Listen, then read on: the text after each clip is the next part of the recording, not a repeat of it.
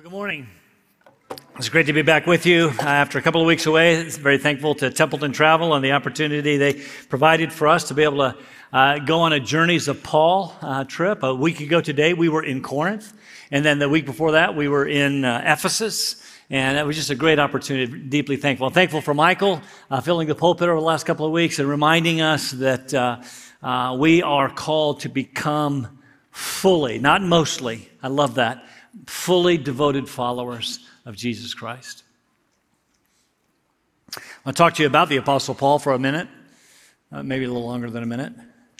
The Apostle Paul went on 3 missionary journeys recorded for us in the book of Acts. Almost half of the New Testament books were written by Paul to these churches that he either planted or visited on those journeys. Other books were written to apostolic delegates sent by him to pastor these particular churches, like Timothy and Titus. Now, central to his 3rd missionary journey was the city of Ephesus. We read that incredible story in Acts chapter 19. He had actually visited Ephesus at the end of his 2nd missionary journey on his way from Corinth in the west back to Jerusalem and Antioch to report there. And when he visited Ephesus, he left behind Priscilla and Aquila, who were both tent makers and believers like him. A short time later, after reporting to those churches in Jerusalem and Antioch, he made his way back to the churches in Galatia that he had planted on the 1st missionary journey. You remember Antioch, Iconium, Lystra, and Derbe. He then traveled further west to Ephesus, where he planted himself or stayed there for over 2 full years. And during that time, we read that all those who lived in Asia Minor heard the word of the Lord. That is, they heard the gospel, which means this is likely when many of the churches of Asia Minor were planted, to include the 7 churches of Asia Minor, to include Colossae and Hierapolis, for example. So he's hanging out in Ephesus. Ephesus was a major city, a huge city. Estimates place the population somewhere between 250 and 300,000 inhabitants. Some say it was second in importance only to the city of Rome. Located on the Caesar River, it was a port city on the Aegean Sea at the crossroads of 3 important trade routes. They had come under Roman rule in the 2nd century, late in the 2nd century BC. While it wasn't the capital of Asia Minor, it was undoubtedly the most important city of the province. The Roman governor even lived there. So important was the city that 3 who's who of the Christian faith hung out there. Timothy spent time there pastoring the church. In fact, 1st and 2nd Timothy were written by Paul to Timothy while he's in Ephesus. So important was the city that Paul wrote one of his letters to Ephesus while he was under house arrest in Rome. So important was the city that the Apostle John spent the last 3 decades of his life there. In fact, it was in Ephesus that he wrote the Gospel of John and the 3 letters that bear his name. Tradition tells us that he was exiled from Ephesus to the island of Patmos, where he wrote the book of Revelation. So important was Ephesus that it was the first of the 7 churches of Asia Minor to receive a personal letter from Jesus. Well, through John, which included the rest of the book of Revelation. Ephesus was indeed an important city. It was central to the expansion of the Christian church. Not only was it an important Roman city, it was also, you should know, a hotbed of both pagan and emperor worship. And in fact, the 7 churches of Asia Minor all vied for being the ones that were the most important for emperor worship. Part of the pagan worship involved the occult practice of the black magic arts, no doubt demonically inspired. There were also temples of worship to several emperors, Julius Caesar, for example, later Hadrian, but Domitian, under whose reign John was exiled to Patmos in the 90s. You see, again, it was thought among the churches in Asia Minor, if you worshiped the emperor rightly, you would receive special treatment from Rome, and indeed they did. But these temples right on the city's main street, and by the way, the city's main street went from the harbor. It was 35 feet wide, column lined right up into the city's central district. It was absolutely amazing, but all of that paled in significance to the temple of Artemis. The Roman name for Artemis was Diana. She was the goddess of the hunt, but not for Ephesus. For Ephesus, she was the goddess of fertility. Her temple was one of the 7 wonders of the ancient world. Here's an artist's rendering. I have to show you an artist's rendering because it doesn't exist anymore. It was 4 times the size of the Parthenon in Athens. We were just there, and the Parthenon is huge, tiny compared to the Temple of Artemis. The temple was 425 feet long, 220 feet wide. It had 127 marble columns. In fact, it was the first temple made entirely of marble, and over 30 of those columns were covered with gold and jewels, which rose 60 feet in the air. It was a sight to behold. Inside was not specifically a statue of Artemis, but a likeness that some surmised was a meteorite that had fallen from the sky. But the carved images, the carved idols of Artemis, well, they were grotesque. Now, I'd show you a picture, but grotesque. Again, she was the goddess of fertility, and her likeness was a multi-breasted image or a multi-egged image. She was served by thousands of priests and priestesses who were nothing more than temple prostitutes. You see, that's the way that you worshiped, engaged in sexual immorality. Not unlike our culture today. While they don't call it idolatry, it's the thing they value most, and so it has become an idol. The temple, the worship, and those grotesque silver likenesses of Artemis brought many worshipers and much economic wealth to the city. Back to when Paul first visited the city, about 51, 52 AD. We don't know for sure. There's no remains of a synagogue there, but he first met 12 Jewish men, and it only took 10 to make a synagogue, so we suppose there was one there. 12 Jewish men who we read in Acts 19 had believed. We're not sure what, because they had not received the Holy Spirit. In fact, they had only been baptized into John the Baptist baptism, which was a baptism of repentance and to prepare for the coming of the Messiah Jesus. So Paul preached the gospel and baptized them in the name of the Lord Jesus, and they received the Holy Spirit. Presumably, it was then that the church of Ephesus was born. The Jews then ran Paul out of that, I suppose, synagogue, and so he went next door to the Gentiles. That's what he did, where they met in the school of Tyrannus. Later, shortly later, God was doing some extraordinary miracles through Paul, such that even his handkerchiefs or his work aprons used to build those tents were taken to sick people who were then healed. Why? Some were even delivered of demonic possession. Remember, this was a hotbed of the occult. In fact, there were 7 sons of Sceva. Sceva was a Jewish priest who wanted to do what Paul was doing. I mean, it looked pretty cool. And so they tried to exorcise a demon, but the demon said, Jesus I know and Paul I know, but who the heck are you? Well, they didn't probably say heck. The demon then beat them up, and they ran from the house naked and bleeding. And the news of this spread rather quickly and widely, such that the name of Jesus was magnified and believed. The church of Ephesus, well, it caught fire. We read that many brought their magic books filled with those spells and incantations, and they publicly burned them. The value of the books was placed at 50,000 pieces of silver. Now, one piece of silver was a day's wage, and so I did the math for today's dollar, just about $10 million worth of books. You should know something else happened. As I said, the city's economy was tied to pagan worship, especially the worship of Artemis.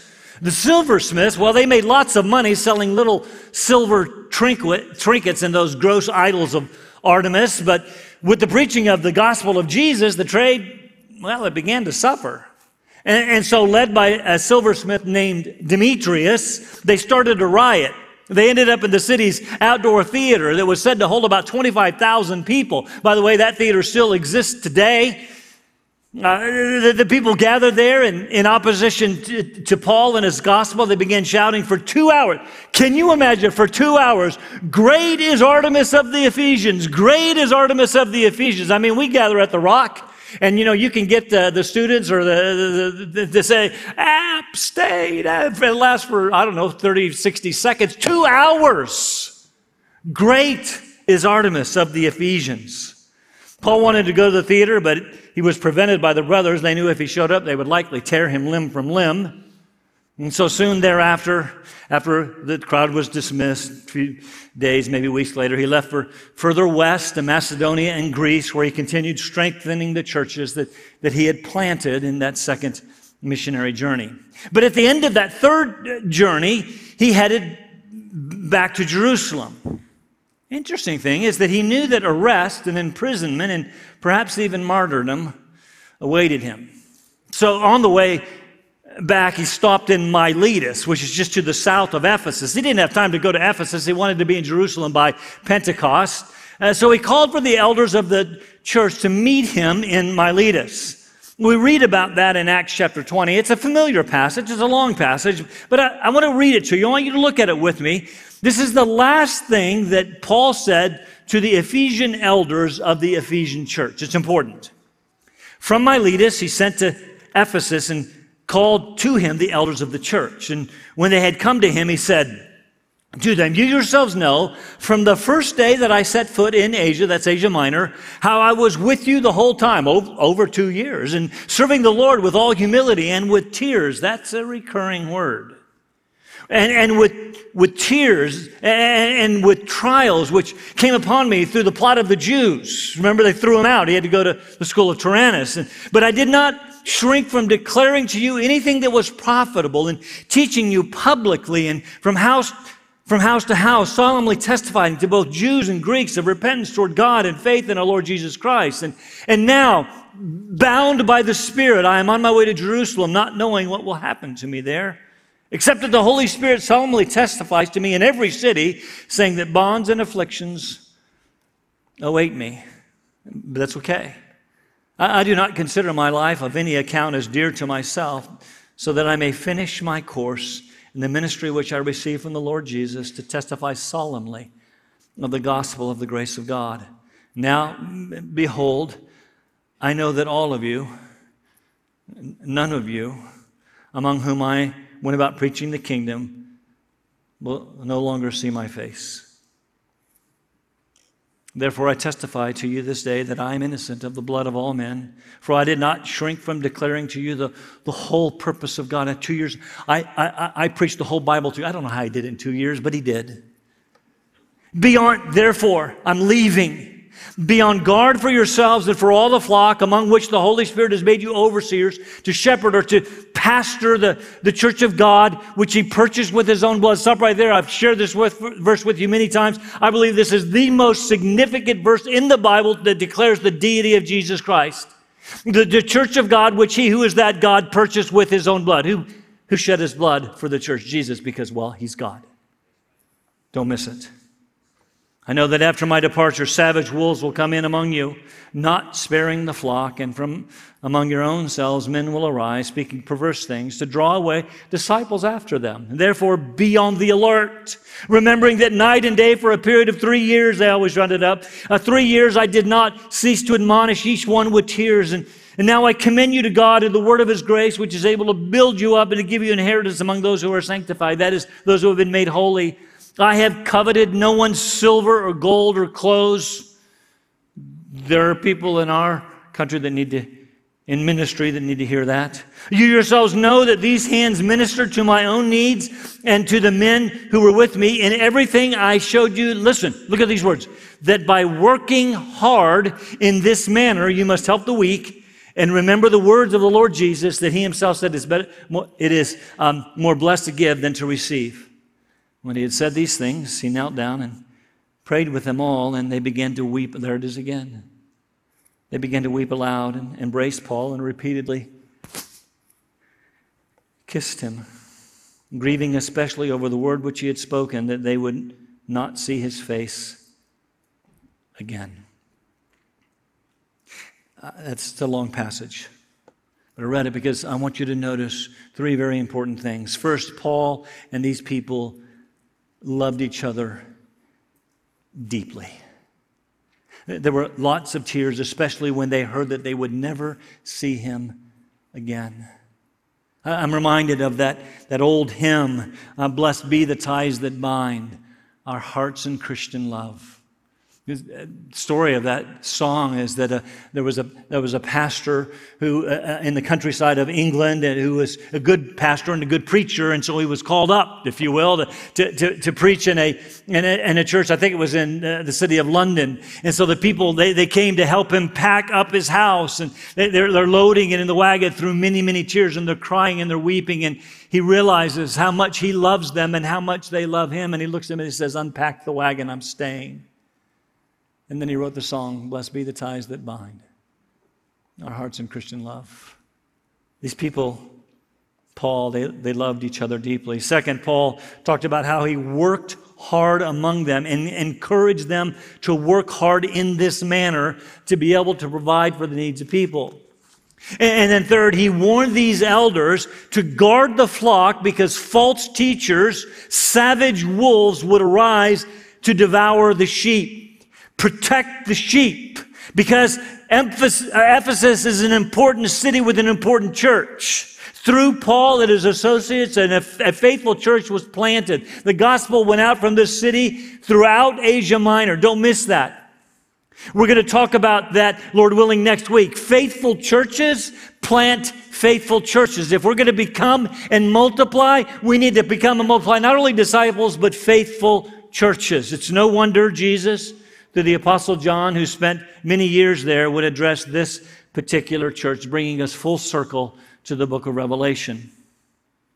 Remember, Revelation was written to people suffering for their faith. Persecution had begun, and it was only going to get worse, especially at the end of the last days, just prior to the return of Christ. So John receives this revelation from and about Jesus. He reminds his readers that Jesus is coming with the clouds. Remember that chapter 1? He's coming with the clouds, and every eye will see him. And then he received a vision, a magnificent vision of this exalted, glorified Christ who told him to write to the seven churches of Asia Minor. He was to write of the things which he had seen, likely in this vision of Christ. He was to write of the things which are, because Jesus is among the churches, and he holds them in his powerful right hand, and he is to write of the things which shall take place after these things. I think the rest of the book then is future. And so now, Jesus dictates 7 letters to the 7 churches of Asia Minor.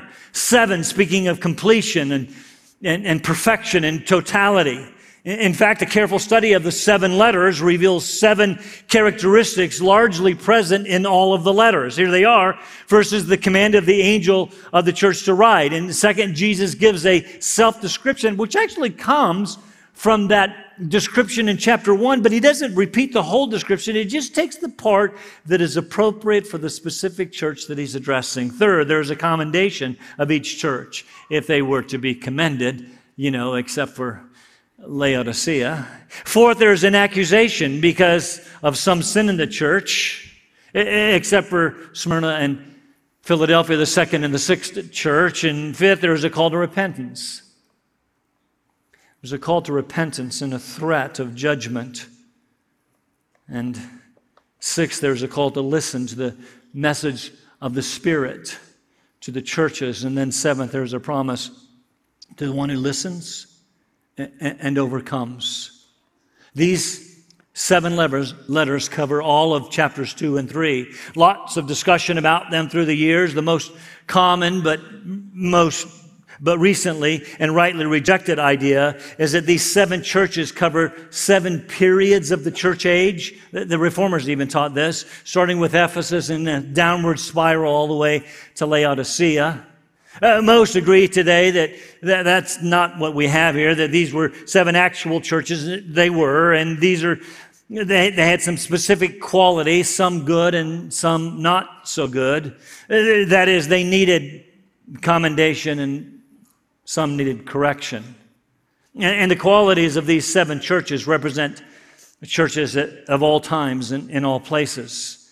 That is, don't miss this, churches will face some or all of these challenges in their life cycle. Oh, you hear what I'm saying? We can see Alliance Bible Fellowship in many of these churches.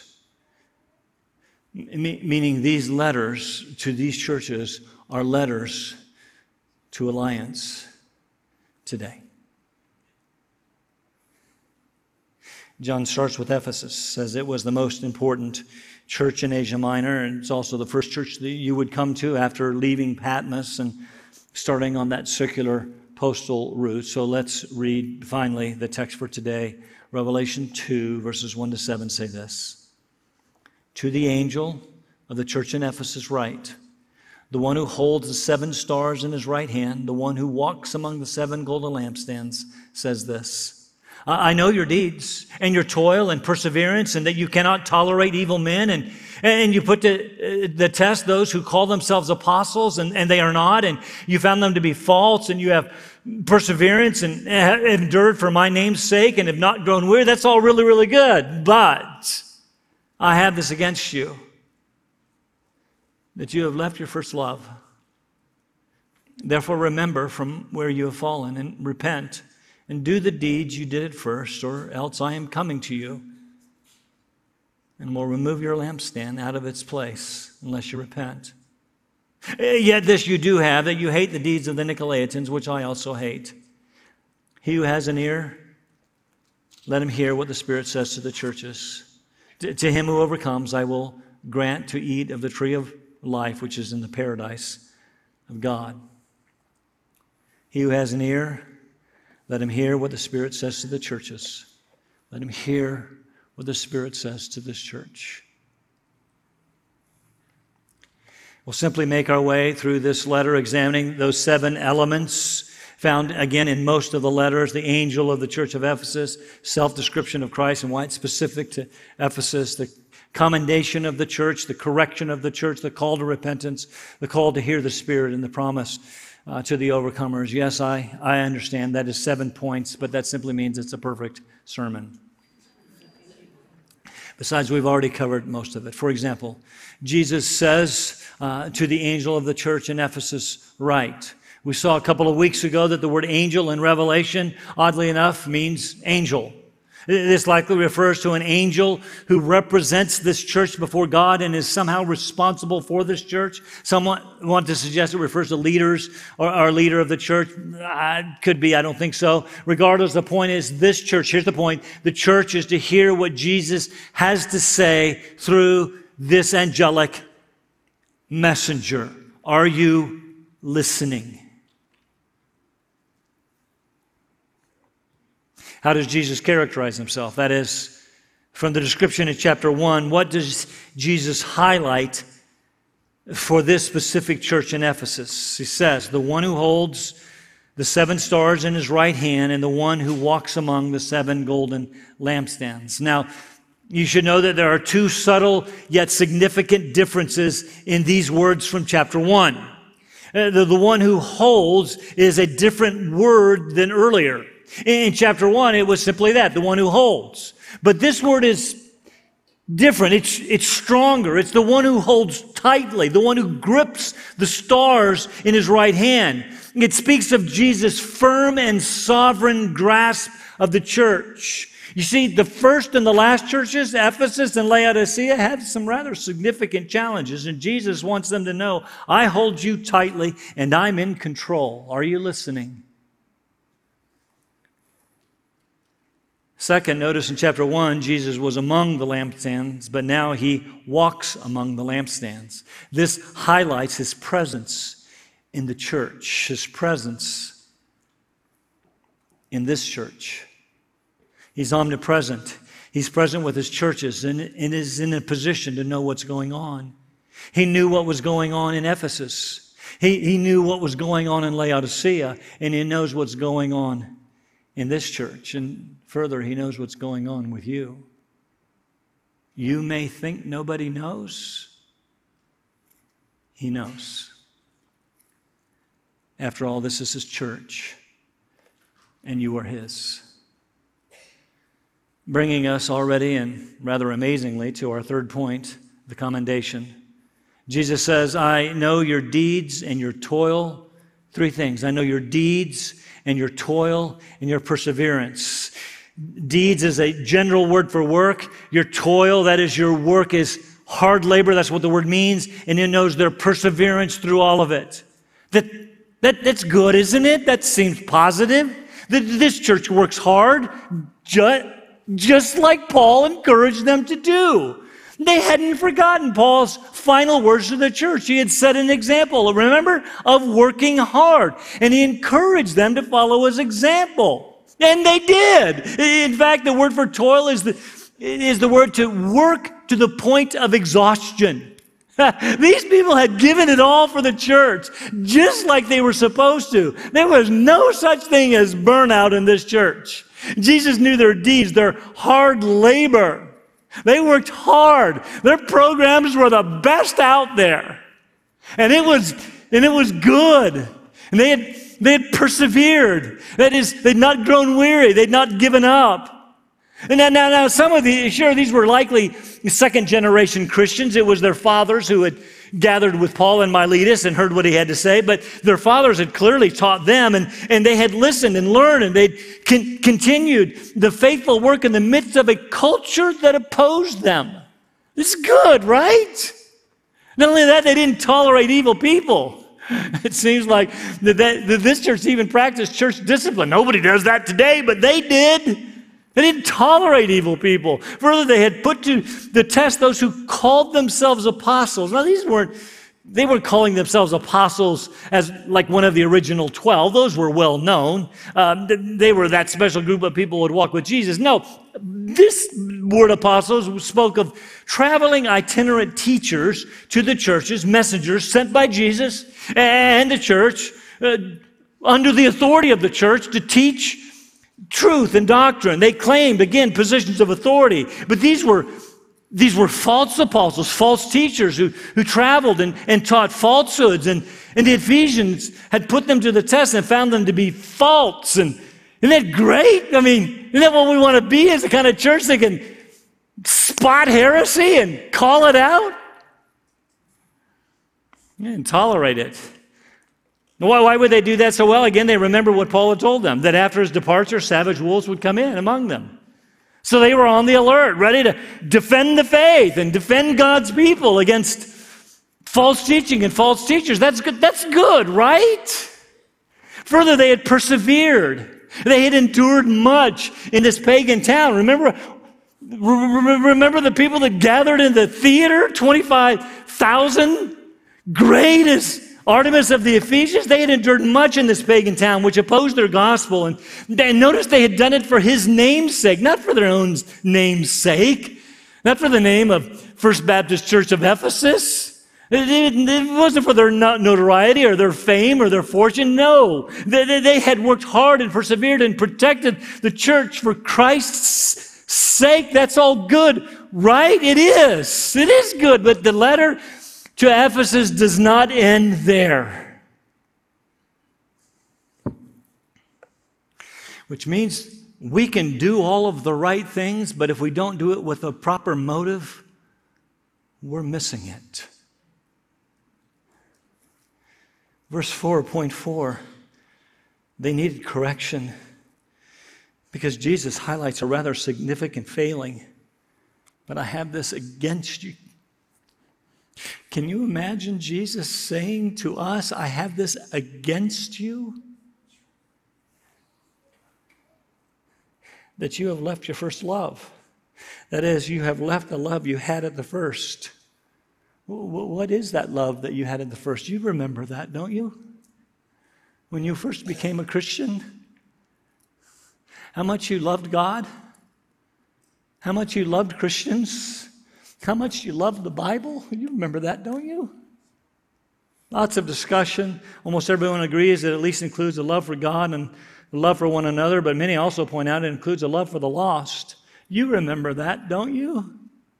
Why does it include a love for the lost? Because if they don't repent, Jesus will remove their lampstand. The fact that they're to be lights in the world, apparently they weren't being lights. The light had grown dim. I'm reminded of our 6 purposes, core values that we've grouped into.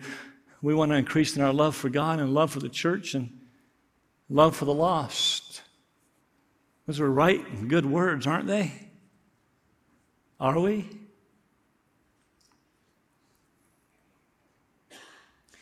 They'd become deeply committed to working hard, to doing the right things and teaching the right things and defending the faith against falsehood and heretics.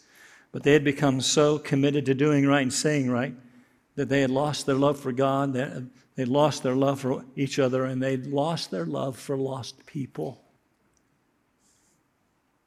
They'd become a fortress mentality, where the lost outside the church remained lost, where the battle was turned inward, and where they perhaps served one another, but with no passion of love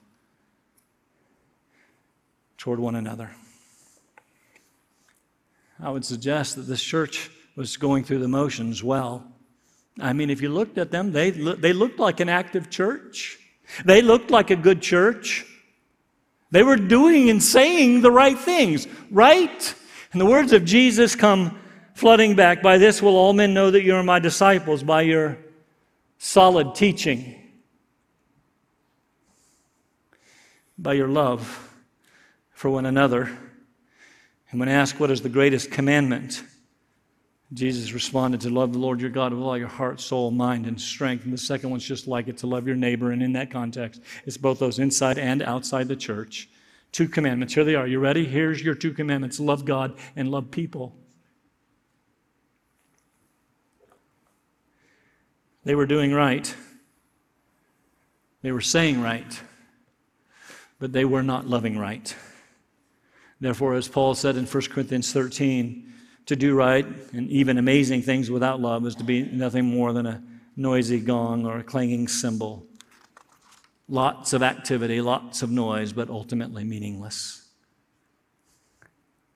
Do you understand that we can do the right things, teach the right things, say the right things, but if we do not love, we are failing miserably? And Jesus stands against us. They needed correction. So what was the church at Ephesus? Perhaps, what are we to do? 3 things. In verse 5, 3 R's. I preached this 30 years ago. I need to preach it again. Remember, repent, and return. Remember from where you've fallen. Remember how you used to love. You remember that, don't you? That's what Christians do before they grow cold. That's what Jesus said would happen. Repent. Confess your sin, but don't just confess it, change. That's what repentance means. And then return and do the things you did at the first. What were those things you did at the first? Whatever it was that demonstrated that you loved God, that you loved His people, and you loved the lost. And your love for people caused you to do something. Whatever it was before we became overly committed to doing the right things, saying the right things for doing's sake, dotting theological I's and crossing doctrinal T's. Now, to be clear, we must do right things. We must say right things, but they must be motivated by love. And if they don't, and frankly, if we don't, the threat is He will come in judgment. He's not talking about the end of the age. He's talking about coming right now to judge His wayward church. How? This was shocking. This was stunning to me this week. How? He will remove the lampstand. What is the lampstand? He told us in chapter 1. He will remove the church. You see, commentary after commentary after commentary that I read this week said something like this: a church that does not love is not a church. And it does not deserve to remain, and it will be removed. The church that does not love is not a church.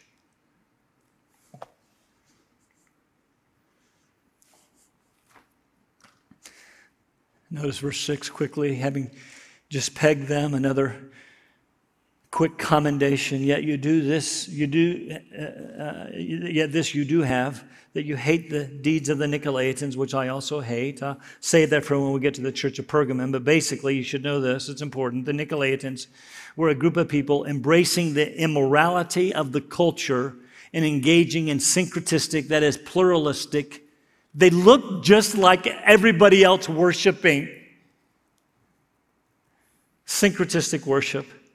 This too is a message for the church in America. Sexual immorality and approving and adopting false religions. Pluralism. It doesn't matter what you believe, just believe it. Sexual immorality doesn't matter. I can wave the flag. It matters.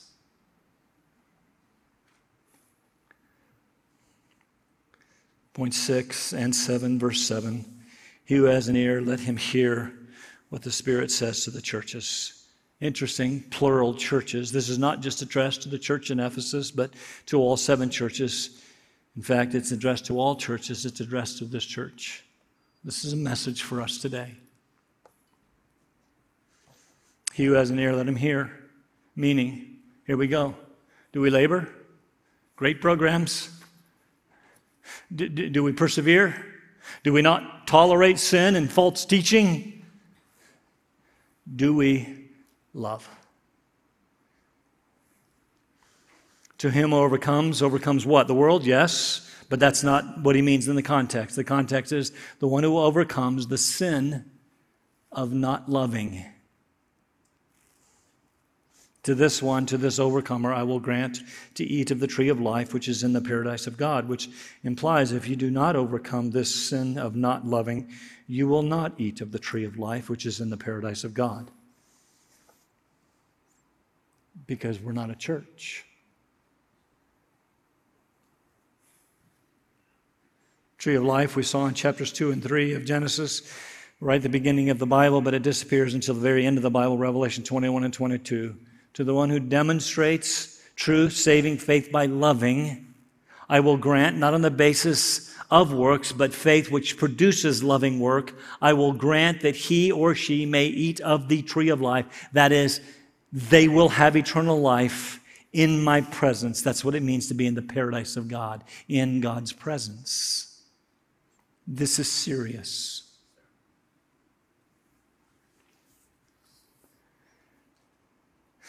I have told you that we need to look at ourselves, at our church, to see if we fit this bill,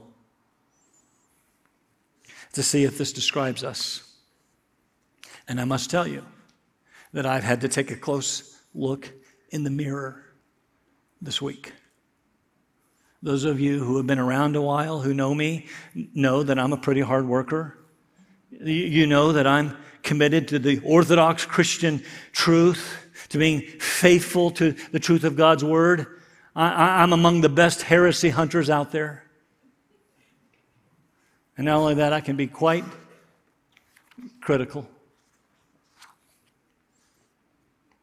It's not one of the fruits of the Spirit, by the way.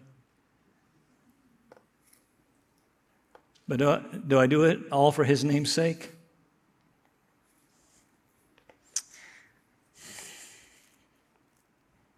And further, do I really love? Have I become so committed to doctrine and truth that I have forsaken my first love, my love for God, my love for you, and my love for the lost?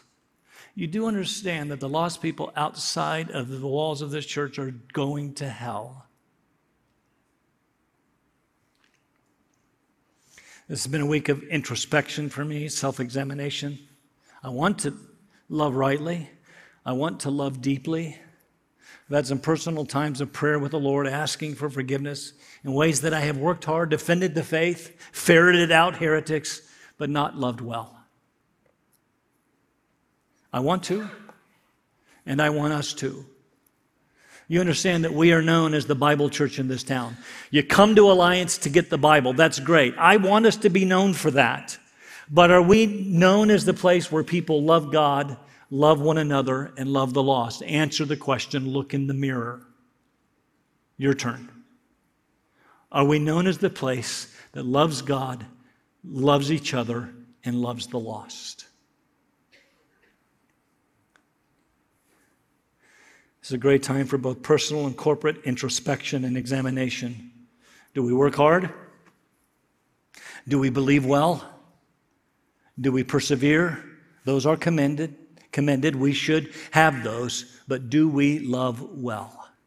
Now, I finish with this. Why was this written to Ephesus at this point in the book of Revelation? I mean, how does that fit? That's to fit the context of Revelation. Because, I'll tell you, as things get harder and as we are opposed more and more, we will be tempted to do one of two things. First, we can develop a fortress mentality. We can draw in, we can go into protection mode, and thereby not love well. Have we done that? Second, we will be tempted to not persevere, to betray truth, to give in to the culture, to look like the culture, to worship like the culture, to go along to get along. And we can lose our faithfulness, and we will begin to look just like the culture around us, both sexually and syncretistically or pluralistically. Is that not what we see in the church today, where sexual sin is accepted and approved, and where any teaching or any religion, pick one, goes? We must work hard, my brothers and sisters. We must persevere despite the opposition. There is a third way. We can choose by God's Spirit to love. It is, after all, the first of the fruits of the Spirit. Let's stand for prayer.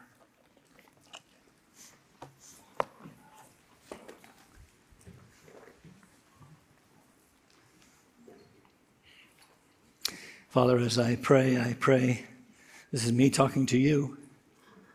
This has been a challenging week for me to study this text and see writer after writer indict any church that does not love is not a church. Father, I believe that we are known in this community as being a Bible-teaching church, and that's great. I believe we're known in this community as a church that serves well. I believe that we do serve the community well. But here's my question for me. It's a question for us as a church. Do we love well? Are we known in this community as a church that loves you, Father, more than anything? That loves one another. We'll do anything. We'll persevere. We won't grow weary. More than anything, we love one another. And we love the lost. We want them to know Jesus, without whom they will die in their sin. Help us to do what you have called us to do, motivated by love. Help us to get truth right. Help us to do things and say things right. But may the motivation of our heart be not just rightness, but love. Because you've loved us. May we love you and love others, we pray. In Christ's name.